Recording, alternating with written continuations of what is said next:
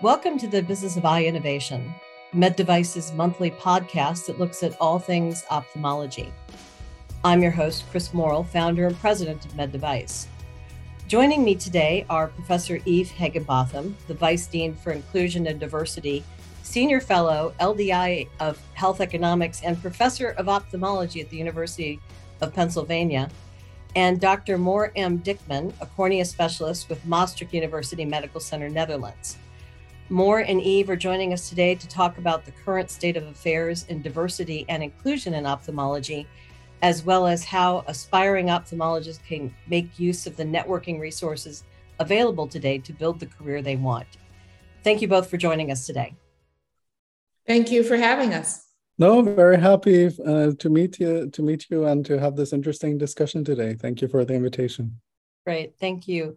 So first, sort of a softball question to ask you both, and we'll start with Eve. How did you end up in ophthalmology? That's a great question. I ended up in ophthalmology because of a role model. Dr. Matea Smith was one of our faculty members at Harvard Medical School, and she exemplified what was possible in ophthalmology. Of course, at the time, there were very few women in ophthalmology, but this is a discipline that provides us as a provider to really actually not only provide necessary care to patients related to eye health and actually do some amazing things because of the technology and the devices that we have available, but also it's one that you can better balance one's home life as well as professional life. Moore, what about you? Well, first of all, I think I need to learn from Eve how to balance my home life and professional life, because I've not been very successful about that in ophthalmology so far. But I think from the same reasons that Eve mentioned, I recognize it completely. For me, it was a process of elimination. Basically, we go through different rounds, and every round that we had, internal medicine, general surgery, psychiatry, family physician, all of them, I said, no, I'm not doing this, until I did my ophthalmology round and I fell in love because of the opportunity to combine so many things. I like changing, so the ability to combine surgery with a clinic, to solve mysteries, to do research, both in the clinic and the lab, to work with people from different ages. I think that spoke to me, and at a certain point I decided I'll either be an ophthalmologist or I will not do anything else related to medicine. And I'm very happy that I was accepted, and maybe this is an opportunity to discuss how diversity comes into play when you are applying for a presidency position in a specialty that's quite competitive. I don't know. I'm curious to hear Eve's story, and I'm happy to share mine if it's not too personal. Well, and I think that's an interesting point, Moore, because we're not going to talk ages and years and things like that, but you are, Eve and yourself, come into ophthalmology at different generational stages. So Eve, do you want to start there? Yes, and I've seen a significant amount of change over time, so which makes it very helpful to really feel even more secure in this discipline and more satisfied, I think, with the growth that there's been. I mean, I did my fellowship in the 80s and actually grew my career. I was a department chair in the United States at University of Maryland in the 90s into the early 2000s, and then went up the academic ladder to be a dean and a senior vice president. And I'm now a vice dean of one of the top 10 medical schools in the country in the United States. So I see the growth in, for instance, gender representation as being a significant indicator that things are changing, but we have a lot more territory to travel. Moore, what about you? Well, I can share my experience when I applied for residency. So basically, it was for me a period where different parts of my identity were intersectioning. So I went to do my residency in a different country from where I came from. So I had a migration background for the first time in my life because I was born and raised in Israel. So I was Jewish in an environment that wasn't Jewish. So there was a difference in that respect. And also my sexual identity was different. And I actually encountered all the three of those when applying for residency. So in one of the schools where I applied, I got questions that more resembled the immigration office. Why do I want to come there and work there? Why I cannot stay in the home country where I studied medicine? And in another center, I was immediately told that there were other candidates who were way better than me.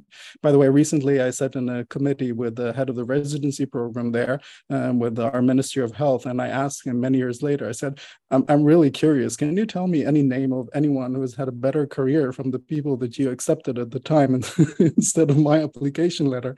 And he laughed because he knew that was not the case. And the place where I'm talking from now in Maastricht in the Netherlands, the head of department immediately said, when I was talking about my partner, he said, you mean your boyfriend? Just say that. That's fine. We're very happy with that. And that made me feel very welcome and very wanted.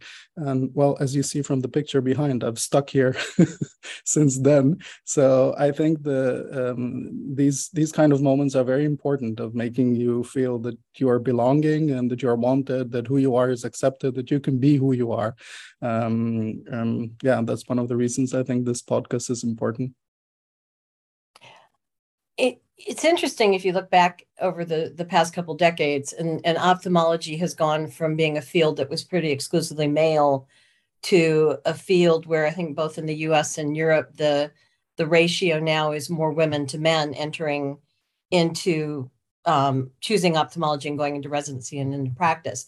Yet, if we look around the rooms that we're in at meetings where we just were in the US and in Milan, let's face it, the places at the table are pretty older Caucasian male.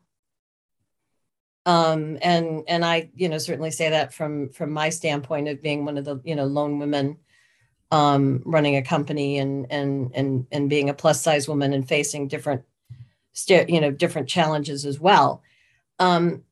What still needs to be done? What can the three of us do and say to further agitate and create change so that, in the generations that come after us are not facing this situation where you're the lone, you're the lone person of color, you're the lone LGBTQ person in the room at the table?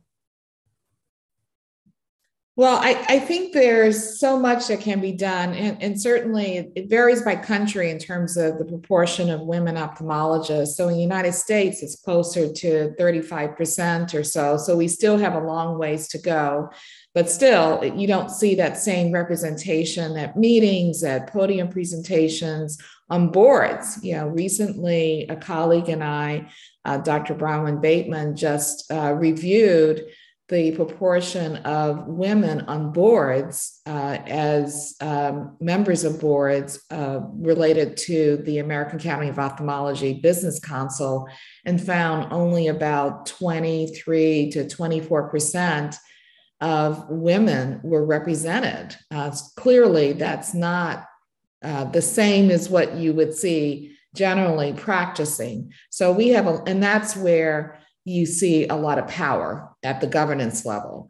So I would say that getting greater representation at the board level, clearly emphasizing to your audience who are in the business related to ophthalmology, the benefits of diversity at the board level. The fact that more companies are more profitable, that have greater diversity, because common sense, you're hearing from a diverse set of perspectives. You're not just listening to one homogeneous group.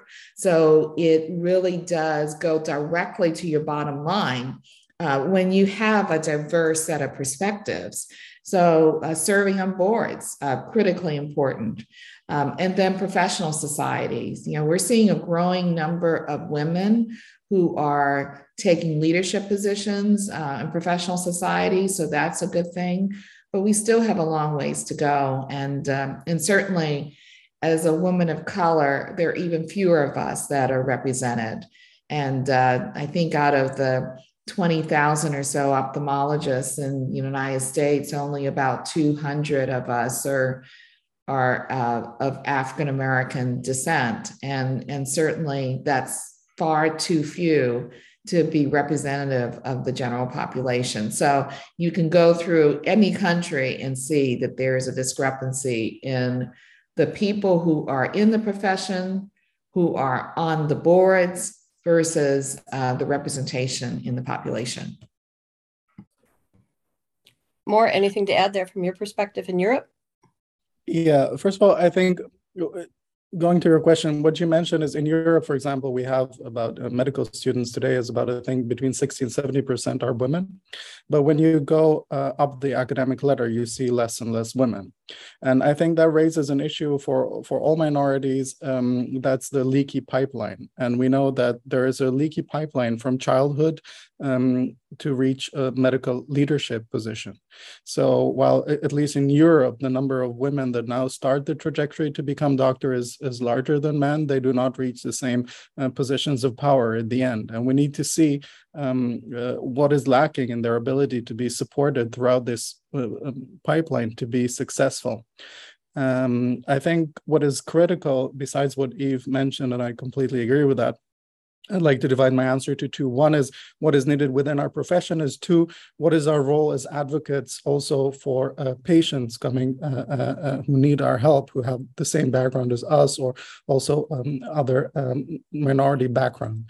So in terms of the medical community, besides what Eve mentioned, achieving leadership positions, I think education is very critical.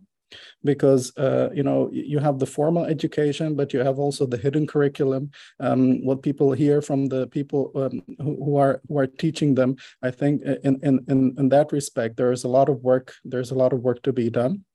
And the second part, I think, in terms of our patients, these are like recognizing these social determinants of health.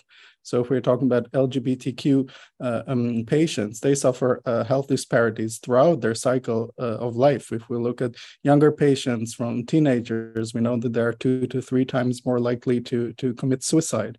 If we look later, we see that there are much more problems related to drug and substance abuse and tobacco abuse, that they have more cardiovascular diseases, they're more subject to STDs, and when they're elderly, they're more subject to loneliness. And at the same time, we see a lot of implicit bias still with healthcare providers. And it's a very vicious cycle, because the healthcare providers ourselves, we have implicit biases, and that creates also a feeling of mistrust within the patients that causes them not to come to healthcare visits, not to adhere to our recommendations. So I think it's important on one hand to make sure that we are represented throughout this ladder, that we can, that people can hear our voice, that there is good education, and on the other hand, that we advocate for our patients, because they're usually in a position of dependency within the system. If I might add additional things that we could do at the system level, is to examine the processes within our organizations and institutions that actually contribute to the lack of diversity at the highest levels. And so what do I mean by that? So for instance, in the United States, there's a growing trend to advocate for limitations on the terms of department chairs. So in the past, there were chairs, and certainly currently, who've been in position for 20, 25, 30 years.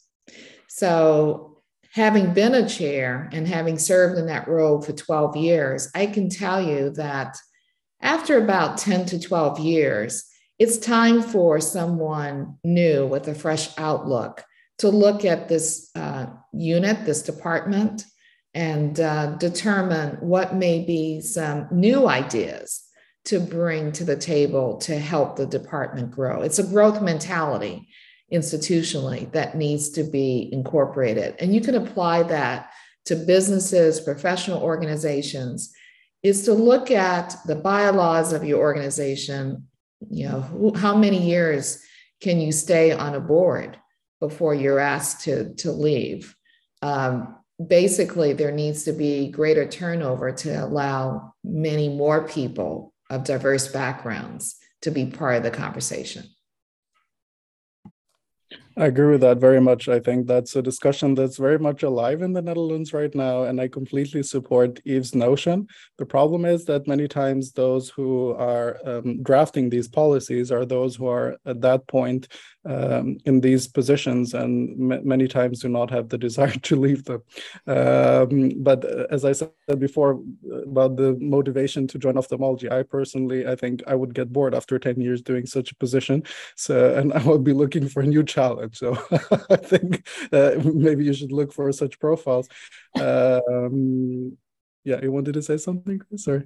No, I was just thinking about all of the other activities that you do in addition to your job as in Maastricht. So I know you don't get bored easily. So thinking about shortening board terms. Within the society, the societies that we are members of, how can we help advocate change? I mean, as you said, they're more the people making the decisions may not want to make a change. I don't always think it's necessarily because they're uncomfortable with the change, but it's more that they're comfortable with the status quo. And if the status quo is working, that if it ain't broke, why fix it thing. And how can people who want to see a change happen, how do we gradually advocate and push to get things to look a little bit different, whether it's on the podium or in a boardroom? What are some of the definitive actions that an individual can take to start to make an imprint in their world? Nice, big, lofty question there. There are a lot of dimensions to that question. I would start off by highlighting, because I'm a big believer in appreciative inquiry, focusing on the positives, really focusing on the value proposition for inclusive leadership and excellence. It's a matter of really helping people to understand the business case, as well as the lost opportunity for not considering all perspectives. I do believe, for instance, in organizations, when you are an inclusive leader, you have a better opportunity to keep your key employees engaged. And so attrition of staff and providers, employees, all dimensions of the workforce is really costly to business. So building inclusive leadership skills is really critically important. And so lastly, I would emphasize the importance of having conversations like this, continuing to talk about it, to publish about it, to emphasize the missed opportunity by not continuing to strive for greater parity related to representation of all dimensions of diversity is critically important. I'd like to add to that, I think on a personal level, the importance of mentorship. That's something very important, I think, in expanding having someone open doors for you, create a network for yourself. And I've been fortunate to have a few mentors in my life that really made a difference. If I look really, what are the turning points of my career? These were these mentors who identified something in me, wanted to help me, open doors for me, help me create networks. So I think at a certain stage when you reach in your own career, I think it's something that you can give back and become a mentor to someone else. I think on a personal level, that's where I see most value in.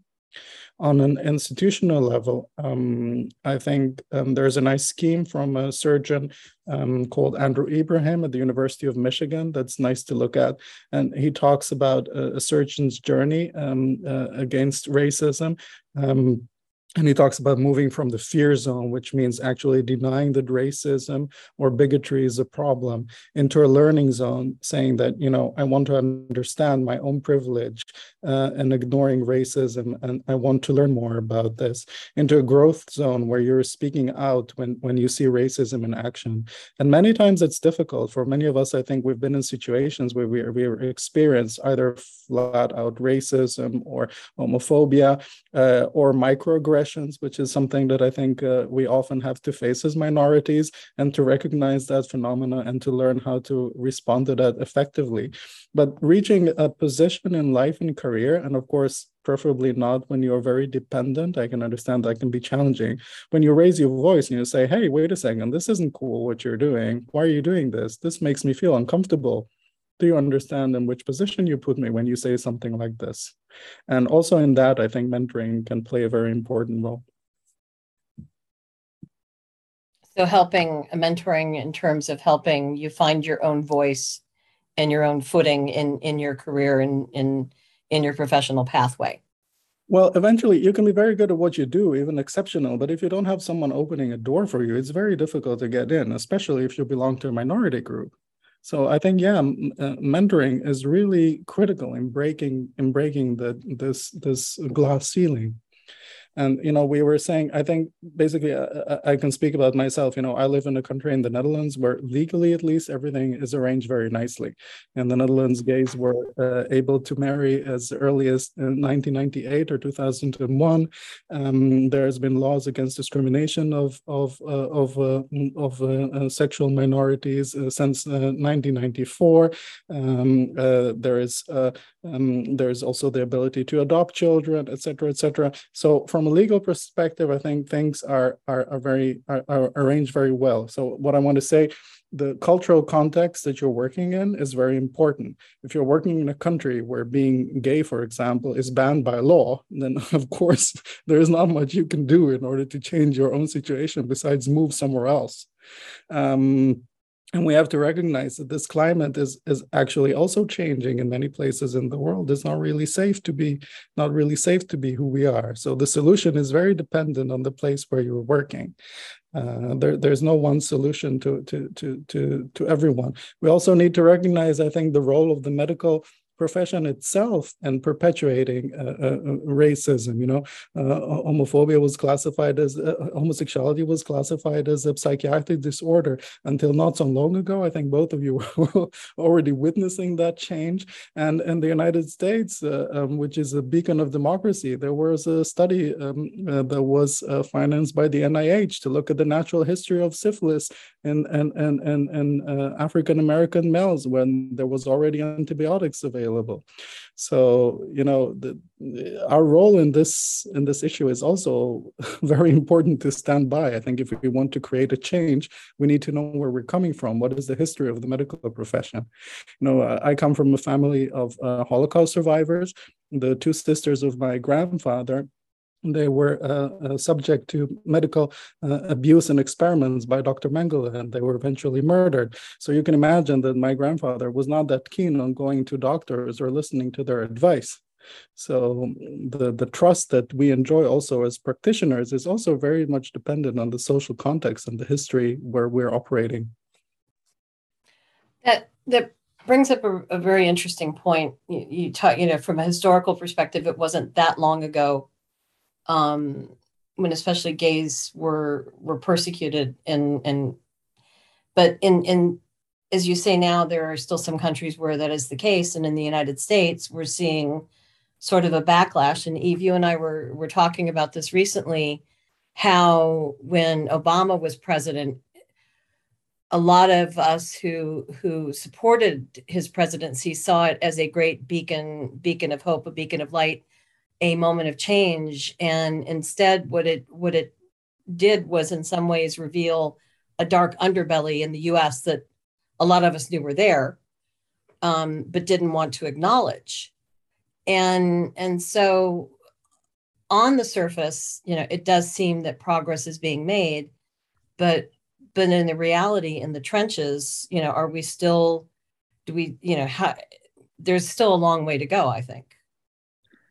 Oh, definitely. I really do think in the United States, we're still fighting the Civil War, certainly going back to the mid 1800s where, Reconstruction only lasted 12 years. And, there was a sizable proportion of the United States, I'm going to say 30 to 40%, that still continues to think that we need to be back in those days where there was more, I think, hierarchical thinking related to how, as populations, we should be interacting. So it's an uphill battle. We have a long ways to go. I was more, as you were speaking, I was trying to find the name of the psychiatrist who, at least in the United States, was pivotal in changing minds, and that is Dr. John Fryer. He was at the time at University of Pennsylvania and then subsequently went to Temple. But he was the masked psychiatrist who went to his one of his professional organizations and in a mask, and this is going back maybe 40 years ago, talked about his sexual orientation, but he wore a mask. And he advocated for, greater understanding for the LGBTQ plus community. And he has been celebrated, at least at our institution, as being a primary advocate for LGBTQ plus health and justice. And that was 1972. So more, you're absolutely right. It wasn't that long ago. And in some countries, of course, it's still not accepted. But certainly, I think we can't let that slow us down. I mean, even this one psychiatrist was able to build enough courage as well as fortitude to make the statements. And those statements, I think, need to continue to be articulated. Yeah, what Eve is talking about, I think, is the value of activism, how important it is, how important it is in making change. I think it was after the Stonewall riots where really more awareness came with regards to gay rights, but until not that long ago, gay people were subject to electroconvulsion therapy because it was considered a paraphilia. So until, exactly like Eve is saying, some colleagues were able to put themselves forward and to speak against it. So activism is very important. And I think the last years have shown how sensitive the situation is, that we cannot sit back and say, well, we've reached something and we're doing good. You see in the United States limitation on transgender and gender diverse people in the military. You see efforts to reduce the collection of gender diverse data. You see the Supreme Court supporting service providers who are discriminating against same-sex couples. You see Roe versus Wade being overturned, which was a basic human right, basic woman right, limiting the constitutional right of women to undergo abortion, resulting in terrible consequences for women in the United States. So yeah, discrimination is still widespread. Even in the Western world, where we seemingly enjoy a lot of legal privileges. But the tide is turning also in Europe. You see, I don't know if you've watched the new Italian Prime Minister's statements against the LGBTQ family, saying that it's not appropriate and we should go back to the old model. And I think what's common to it, both in the United States and in Europe, which are, again, places where the legal landscape is quite favorable for minorities compared to the rest of the world, is that when there is a crisis, minorities are often very easy targets to be scapegoated. And that's something that I'm personally, given the history of my family, that's something that I'm worried about, because I think there are so many crises ahead of us. We have the climate crisis, we have a very big inflation and economic crisis coming, which makes me worried about the minority rights in the upcoming years. So it's important to keep to keep an eye on it. And if we're speaking about keeping an eye on it, in ophthalmology, and I read that on the website of the American Academy, it referred to It referred to a JAMA paper that I hadn't read before, but basically ophthalmology was ranked second to last in the percentage of LGBTQ matched residents from all specialties in the United States, second only to orthopedics. So I think that shows that we still have a very long way to go, because these people are not matched, or they do not feel comfortable coming out and being who they are in their work setting.